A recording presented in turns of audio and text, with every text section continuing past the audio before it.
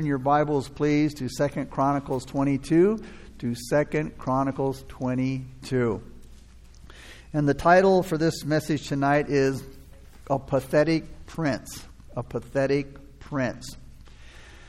The devastating reign of Ahaziah can be traced to the influence of his mother, Athaliah, and to his relatives in the royal house of Ahab. Somebody said of mothers that you are the sculptors of the souls of the coming men, queens of the cradle, humble or high. You are the queens of the future. In your hands lie the destinies of men. So this is kind of, you could say, an early Mother's Day kind of message, because it deals with mothers and in particular Ahaziah's mom. History seems to prove this simple fact regarding mothers. For example, Nero's mother was a murderess. Nero, her son, was a murderer. George Washington's mother was a noble and pure woman. He was noble and pure. John Wesley's mother was a godlike woman. Her son John Wesley was a godlike man. In Isaiah chapter 3, verses 16 through 24, God spoke to Isaiah the prophet and told the prophet Isaiah to give the women there a warning. Because Zion, or Jerusalem's haughty women, were condemned by God. And He condemned them for the way they carried themselves and the way they dressed, just the way they conducted themselves in general. And he tells Isaiah to tell them their faults, and he does. And he tells them how they're going to feel the sting of God's judgment that are coming upon them. Because they were called the daughters of Zion, which meant they were daughters of God. They were God's women, and yet they were not conducting themselves in a godly way. Because the women had become more interested in wealth and fashion and social status than spiritual character. Isaiah felt that a nation's destiny was largely determined by the quality of its womanhood. Let's look at now verses 1 through 4 of chapter 22. And it reads, Then the inhabitants of Jerusalem made Ahaziah, his youngest son, king in his place. For the raiders, or the desert marauders, who came with the Arabians into the camp, had killed all the older sons. So Ahaziah, the son of Jehoram, king of Judah, reigned. Ahaziah was 42 years old when he became king, and he reigned 1 year in Jerusalem. His mother's name was Athaliah, the granddaughter of Omri.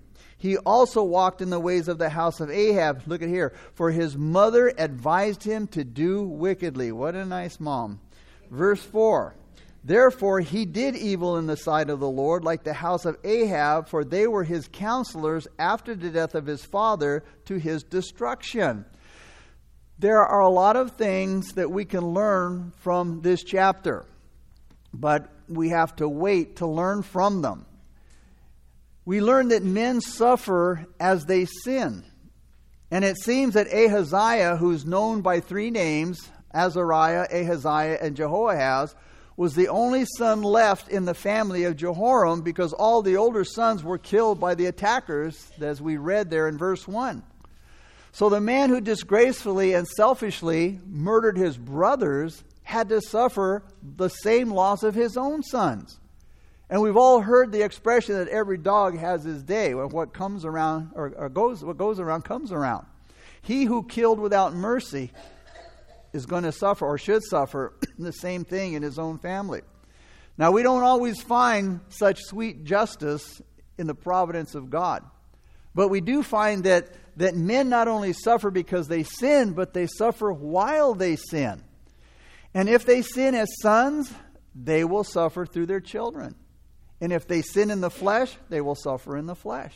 Or if they sin in the spirit, they will suffer in the spirit. There's a close, clear moral connection between guilt and punishment. If you're guilty of sin, there will be punishment. Secondly, that parenthood, we learn from these verses here of this chapter that parenthood has a lot to do with the character and the careers of men. And Ahaziah's grandparents were Ahab and Jezebel. The worst that there could be. In Genesis chapter 26, we read the story of Isaac in Gerar. Remember the men there? They started asking about Isaac's beautiful wife, Rebekah. And as Isaac tells his wife, hey, look, tell them that you're my sister so they won't kill me.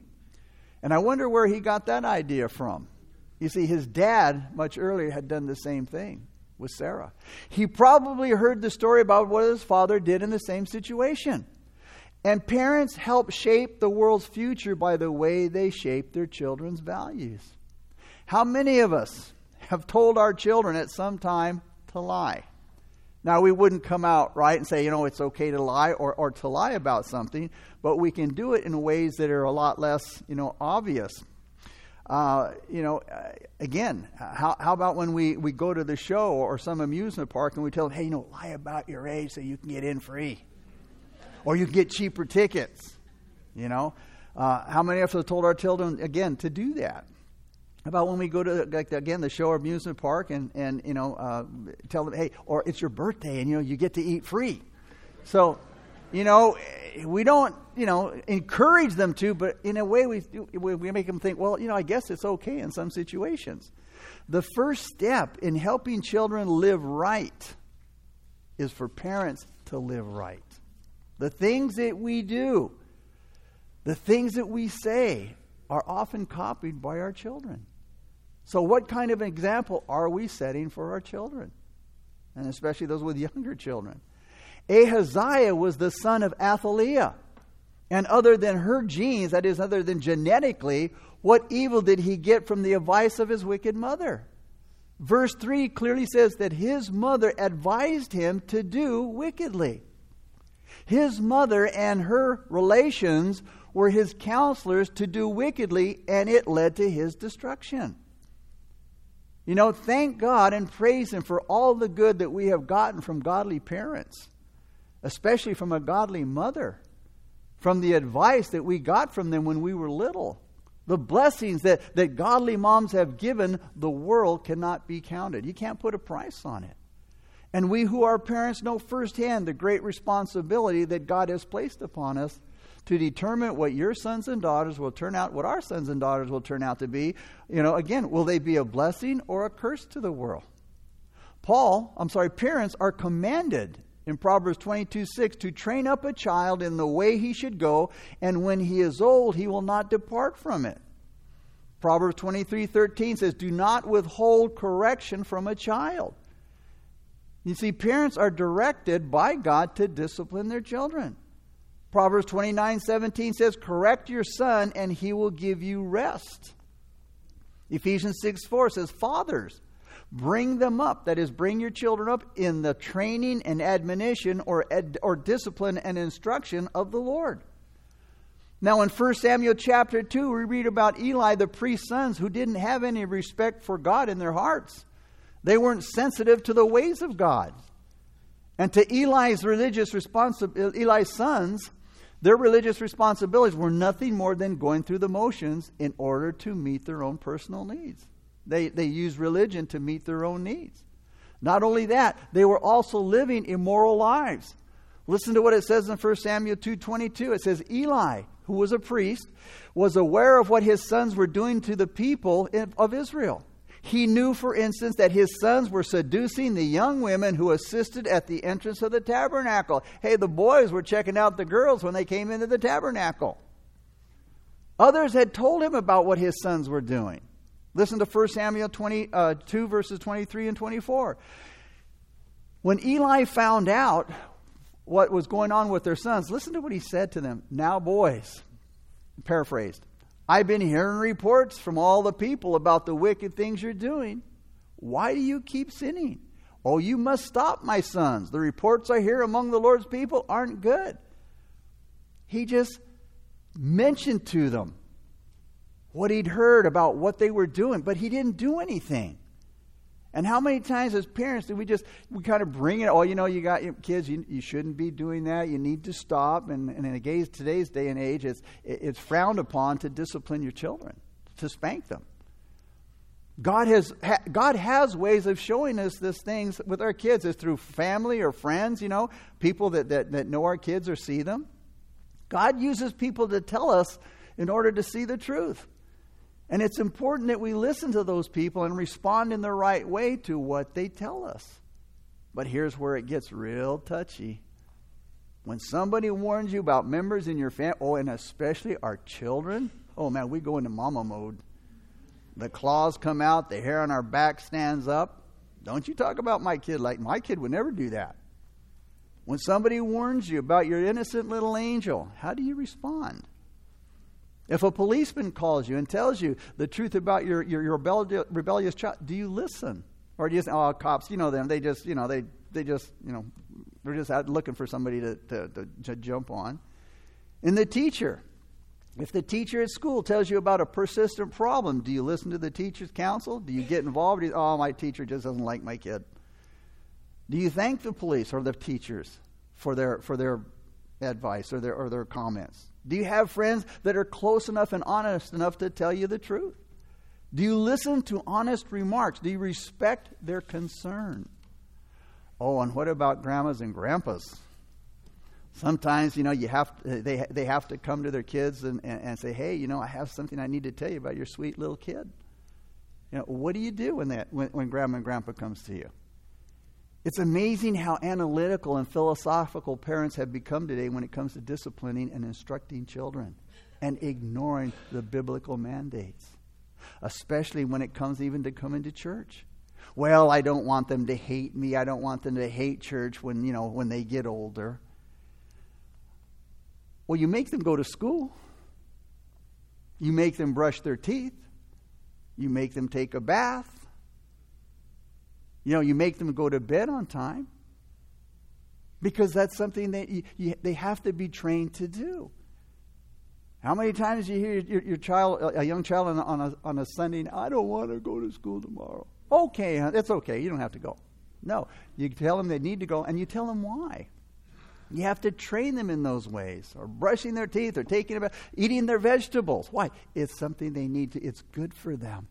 It's something they need to do. But why is it we seem to only use that kind of thinking when it comes to church? Oh, I don't want them to grow up hating church or hating me, but we force them to do things, other things that they need to do. Somebody said how sad it is when kids go wild and dogs go to obedience schools. Proverbs 30 verses 11 through 12, the psalmist said, or Solomon said, there is a generation that curses its father and does not bless its mother. Today you have children divorcing their parents. You have them suing their parents. And in Judges 2:10, here's the result of not training our children in the ways of the Lord and not doing what we're called to do. When all that generation had been gathered to their fathers, that is, God's word says that when that generation, that last generation that knew God had died, it says another generation arose after them who did not know the Lord nor the work which he had done for Israel. Parenting is a responsibility. And today, for many children have become a commodity instead of a treasure. Many, again, parents have left the job of teaching them about Jesus Christ, left the job to the church or a Christian school. And yet God says the responsibility belongs to us, the parents, to the family. Because children learn so much by our example, faith has to be a family matter. There's no worthier, more honorable Christian work than to teach and raise women and men who will be counselors, the counselors of the next generation. Evil counsel may exist. Bad advice may exist. But you know what? No one can excuse their foolishness and their wrongdoing on bad advice. We can't blame our environment, our parents, our spouse, our neighborhood, our lack of education, or anything else for our bad behavior, because God said He would give us a new heart. He said He'd put a new spirit within us. And that He would take that stony heart out of us, that hard heart out of us, and give us a heart of flesh so that we can walk in His ways and that we can keep His word. But you see, this new life can only be the work of the Holy Spirit through the new birth. It's God's work. But we have to recognize our sin and we have to turn from our sin. And when we do, God will give us new desires. He'll give us new standards to guide us. He'll give us a new purpose. We also learn that from these verses that a good environment will not guarantee a man's well-being. A good environment won't guarantee a man's well-being. Ahaziah was a blessed man here. He inherited the throne, and at a young age. He married young. He had children. He had a bright future of power, wealth, family affection, a royal estate for many years to come. He had a bright future, and yet, who could be more pathetic than this young king? Educated and trained by his mother and those around him to believe in wrong and in the practice of foolishness, again, by his mother, whose total influence was against good moral values. She sought and she formed a dangerous partnership, which resulted in a very short reign for her son. And then he left a bad reputation behind him. There's no guarantee for any man or woman that their future will be bright and happy just because they're prosperous or that their outward circumstances look good. This was a rich kid. The rich kid like Ahaziah proves to be one of the most unfortunate of men. I'm sure all of his young buddies probably envied King Ahaziah, but in reality, he was to be pitied. So who is it that we should really envy? The one who's born to Christian parents and grows up surrounded with advisors who know what's right and true and who does what's really kind and wise. It's the one whose heavenly Father disciplines according to his divine wisdom, building him up in purity and integrity and strength and love. Now let's look at verse 4.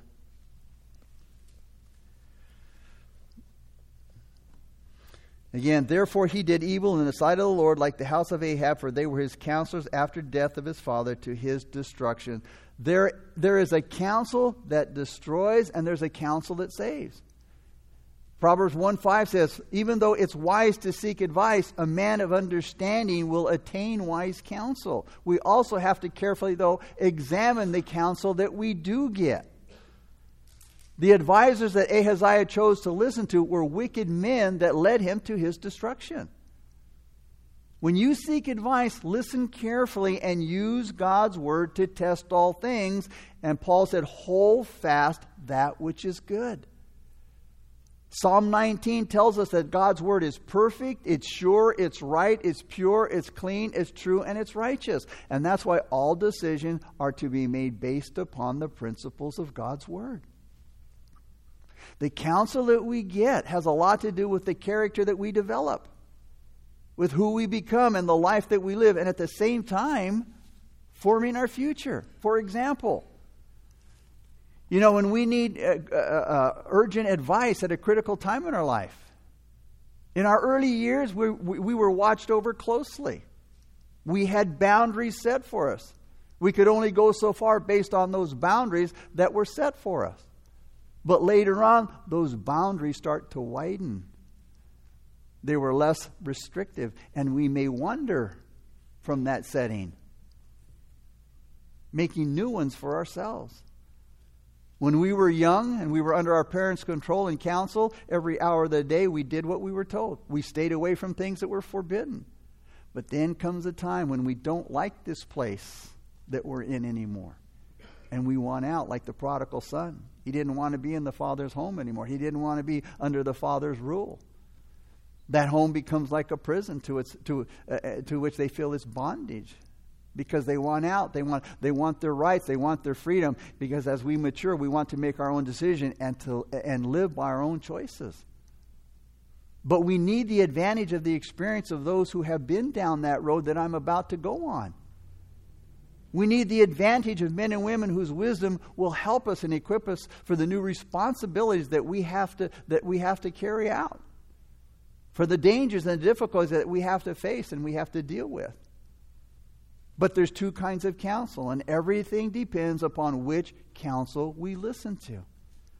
There is counsel that will destroy us, as it did Ahaziah here. It destroys all that's good in our character, and it brings us down to spiritual, if not material, ruin. There's the counsel of selfishness that says, take care of number one.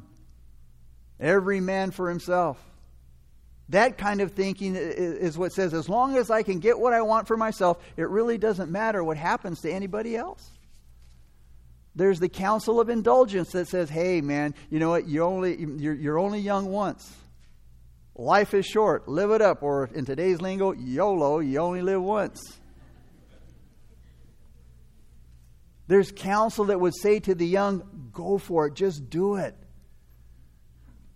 That counsel that smothers out everything that's pure and good in their character with uncontrolled carnal desires. It wipes out everything that's good. It wipes out all the sense of what's good and all self-respect, because the world draws us in and it wants the pleasures that it has to offer. But listen to what Solomon said in Ecclesiastes 11:9, especially to the young people. Solomon said, young man, it's wonderful to be young. Enjoy every minute of it. Do everything you want to do. Take it all in. But remember that you must give an account to God for everything that you do. You know what? Not only young people, even us older people, we all will give an account for the things that we do in our life. You often hear people say, oh, it doesn't matter. It's not going to hurt anybody. But understand, many of your choices will matter in the long run. And some of those choices will be irreversible and cause irreversible damage, irreparable damage, and may stay with you for the rest of your life. And it may even affect others. You see, what you do when you're young, it does matter. God's Word says, enjoy life now, but think about what you do. Don't do anything physically, morally, or spiritually that will keep you from enjoying life when you're older. Then there's also counsel of financial gain that says, hey, make as much money as you can. Make it any way you can. Just get the money. This is the counsel that would sacrifice marriage, children, home, character, integrity, because money's my goal. All for the sake of the means of living, which would lead to the loss of what's most holy and valuable for the sake of that which, at best, can only give, again, the outward conditions and appearances of being well off. I may be well off outwardly, but not inwardly, not in my soul, not spiritually. It makes having money your goal in life, which is a very common goal, but a very common and total mistake. Then there's the counsel of a shallow materialism. It puts a lot of emphasis on worldly success and knowing the right people, and it makes little or nothing of spiritual worth and the favor of God. So this counsel or advice that we just talked about is really very destructive for people. It kills faith. It kills love and purity and hope and spirituality and everything that makes up your true heritage. Following this kind of counsel, it might give us things, it might give us the world, but we lose our soul in the process. Because this counsel is the counsel of destruction. But then there's counsel that saves. There's one who was written about many centuries before he came. Isaiah 9:6 says, his name shall be called Counselor, speaking of Christ. And when he was with us, it was said of Jesus, where did this man get this wisdom? And Paul said that Jesus became the wisdom of God. And if we'll learn about Jesus, we'll know what the real truth is about life, because Jesus is life. We'll learn the truth about worldly wealth and the honor that comes from man and from God, and what makes up eternal life here and what it is that leads us on to the heavenly life after we die. Jesus said, I am the way. He said, I am the truth, and I am the life. Let's look at verses 5 through 12 now. He also followed their advice, and he went with Jehoram, the son of Ahab, king of Israel, to war against Hazael, king of Syria, at Ramoth Gilead, and the Syrians wounded Joram. Then he returned to Jezreel to recover from the wounds which he had received at Ramah when he fought against Hazael, king of Syria. And Azariah, the son of Jehoram, king of Judah, went down to see Jehoram, the son of Ahab, in Jezreel, because he was sick. His going to Joram was God's occasion for Ahaziah's downfall, for when he arrived, he went out with Jehoram against Jehu, the son of Nimshi, whom the Lord had anointed to cut off the house of Ahab. And it happened when Jehu was executing judgment on the house of Ahab and found the princes of Judah and the sons of Ahaziah's brothers who served Ahaziah, that he killed them. Then he searched for Ahaziah, and they caught him. He was hiding in Samaria, and brought him to Jehu. When they had killed him, they buried him, because they said, "He is the son of Jehoshaphat, who sought the Lord with all of his heart." So the house of Ahaziah had no one to assume power over the kingdom. Now when Athaliah, the mother of Ahaziah, saw that her son was dead, she arose and destroyed, notice, all the heirs of the house of Judah. But Jehoshabeth, the daughter of the king, took Joash, the son of Ahaziah, and stole him away from among the king's sons, who were being murdered, and put him and his nurse in a bedroom. So Jehoshabeth, the daughter of King Jehoram, the wife of Jehoiada, the priest, for she was the sister of Ahaziah, hid him from Athaliah, so that she did not kill him.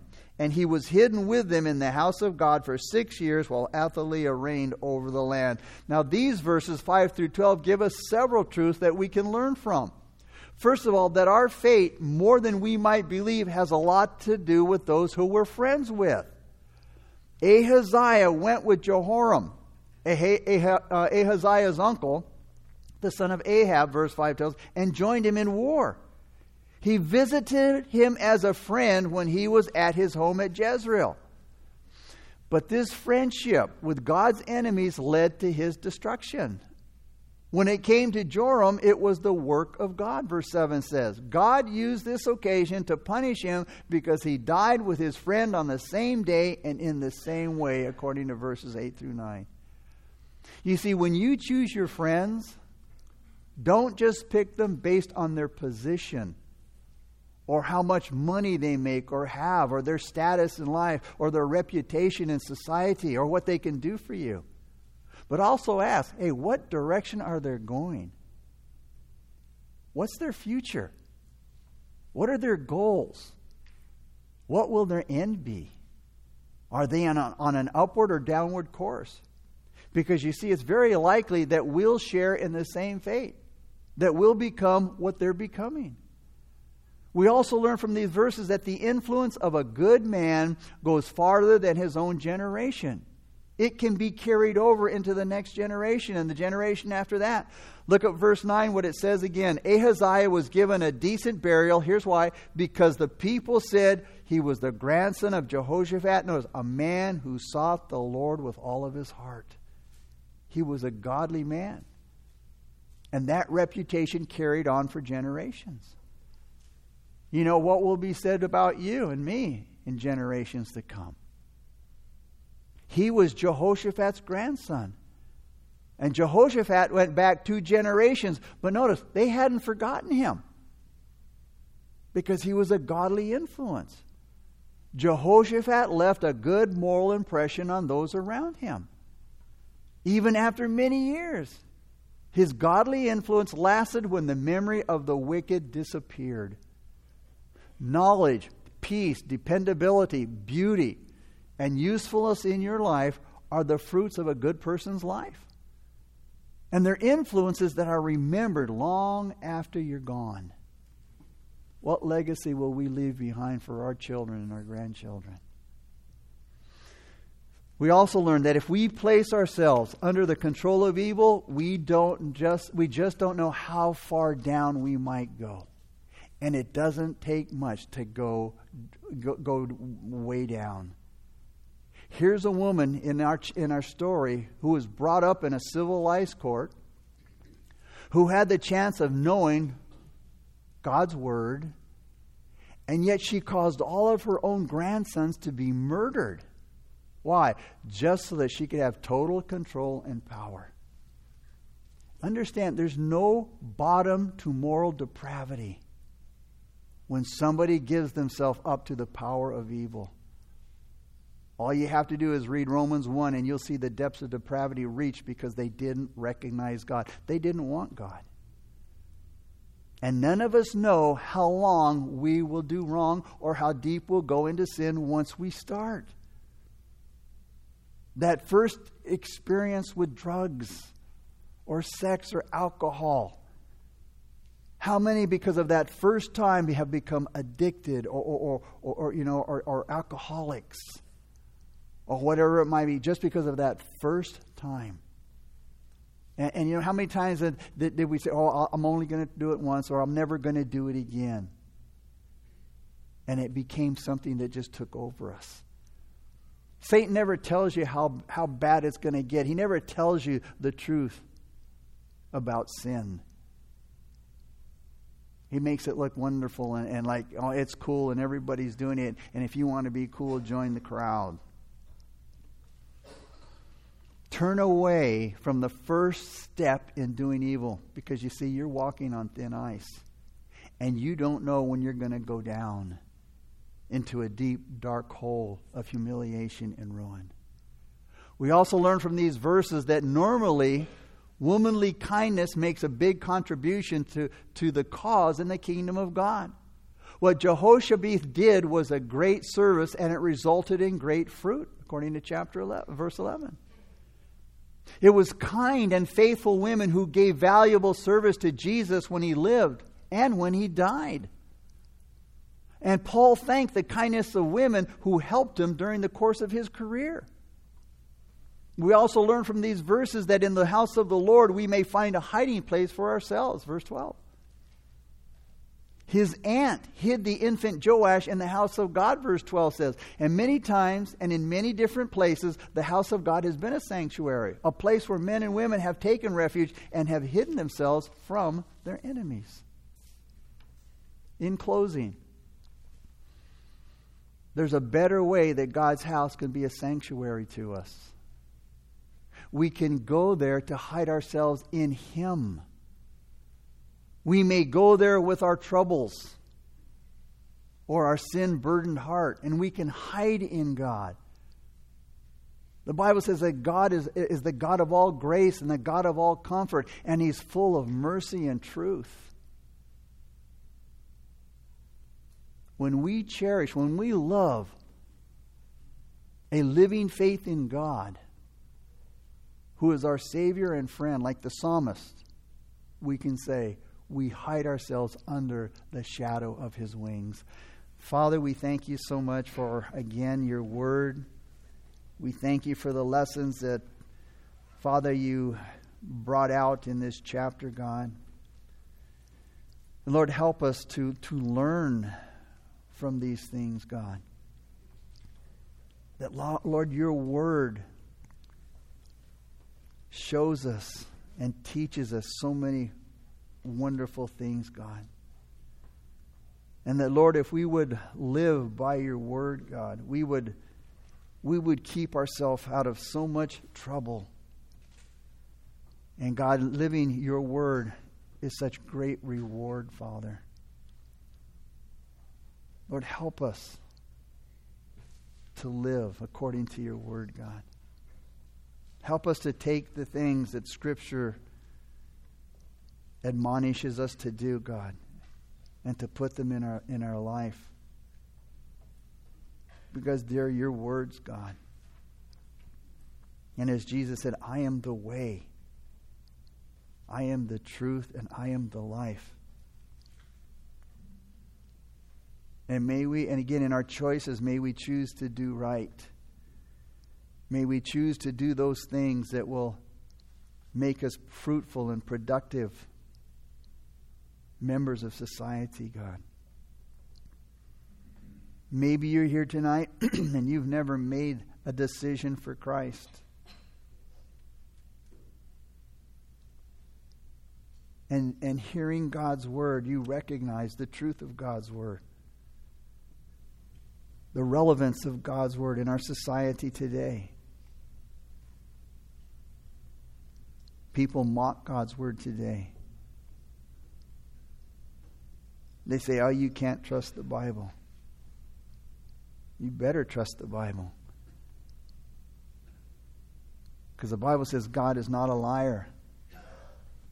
And God cannot lie. that His concern is for us. Our welfare is so important to God. That's why Jesus came. That's why God left us His Word. So that we don't stumble through life without any signposts, without any guide, without any direction. Learning by experience. And unfortunately, many times, bad experiences. The worship team's going to lead us in a song of worship right now. And this is your time. If God has spoken to your heart and you recognize, I want Christ. I want to live a life that's led by the Creator of the universe, the Almighty God. And I can have a relationship with Him, a personal relationship with Him. Then as we worship, you get up out of your seat. You make your way down the aisles towards the steps up front, and I'll meet you there. And when the song's over, we'll pray together a simple prayer of faith.